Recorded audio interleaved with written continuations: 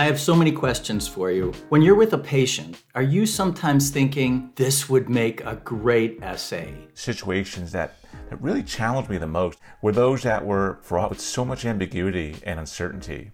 Those are opportunities to explore and to probe. Welcome to the First Opinion podcast. I'm Pat Scarrett, the founding editor of Stats First Opinion. So I'll just segue to a different question. That would be great, thanks.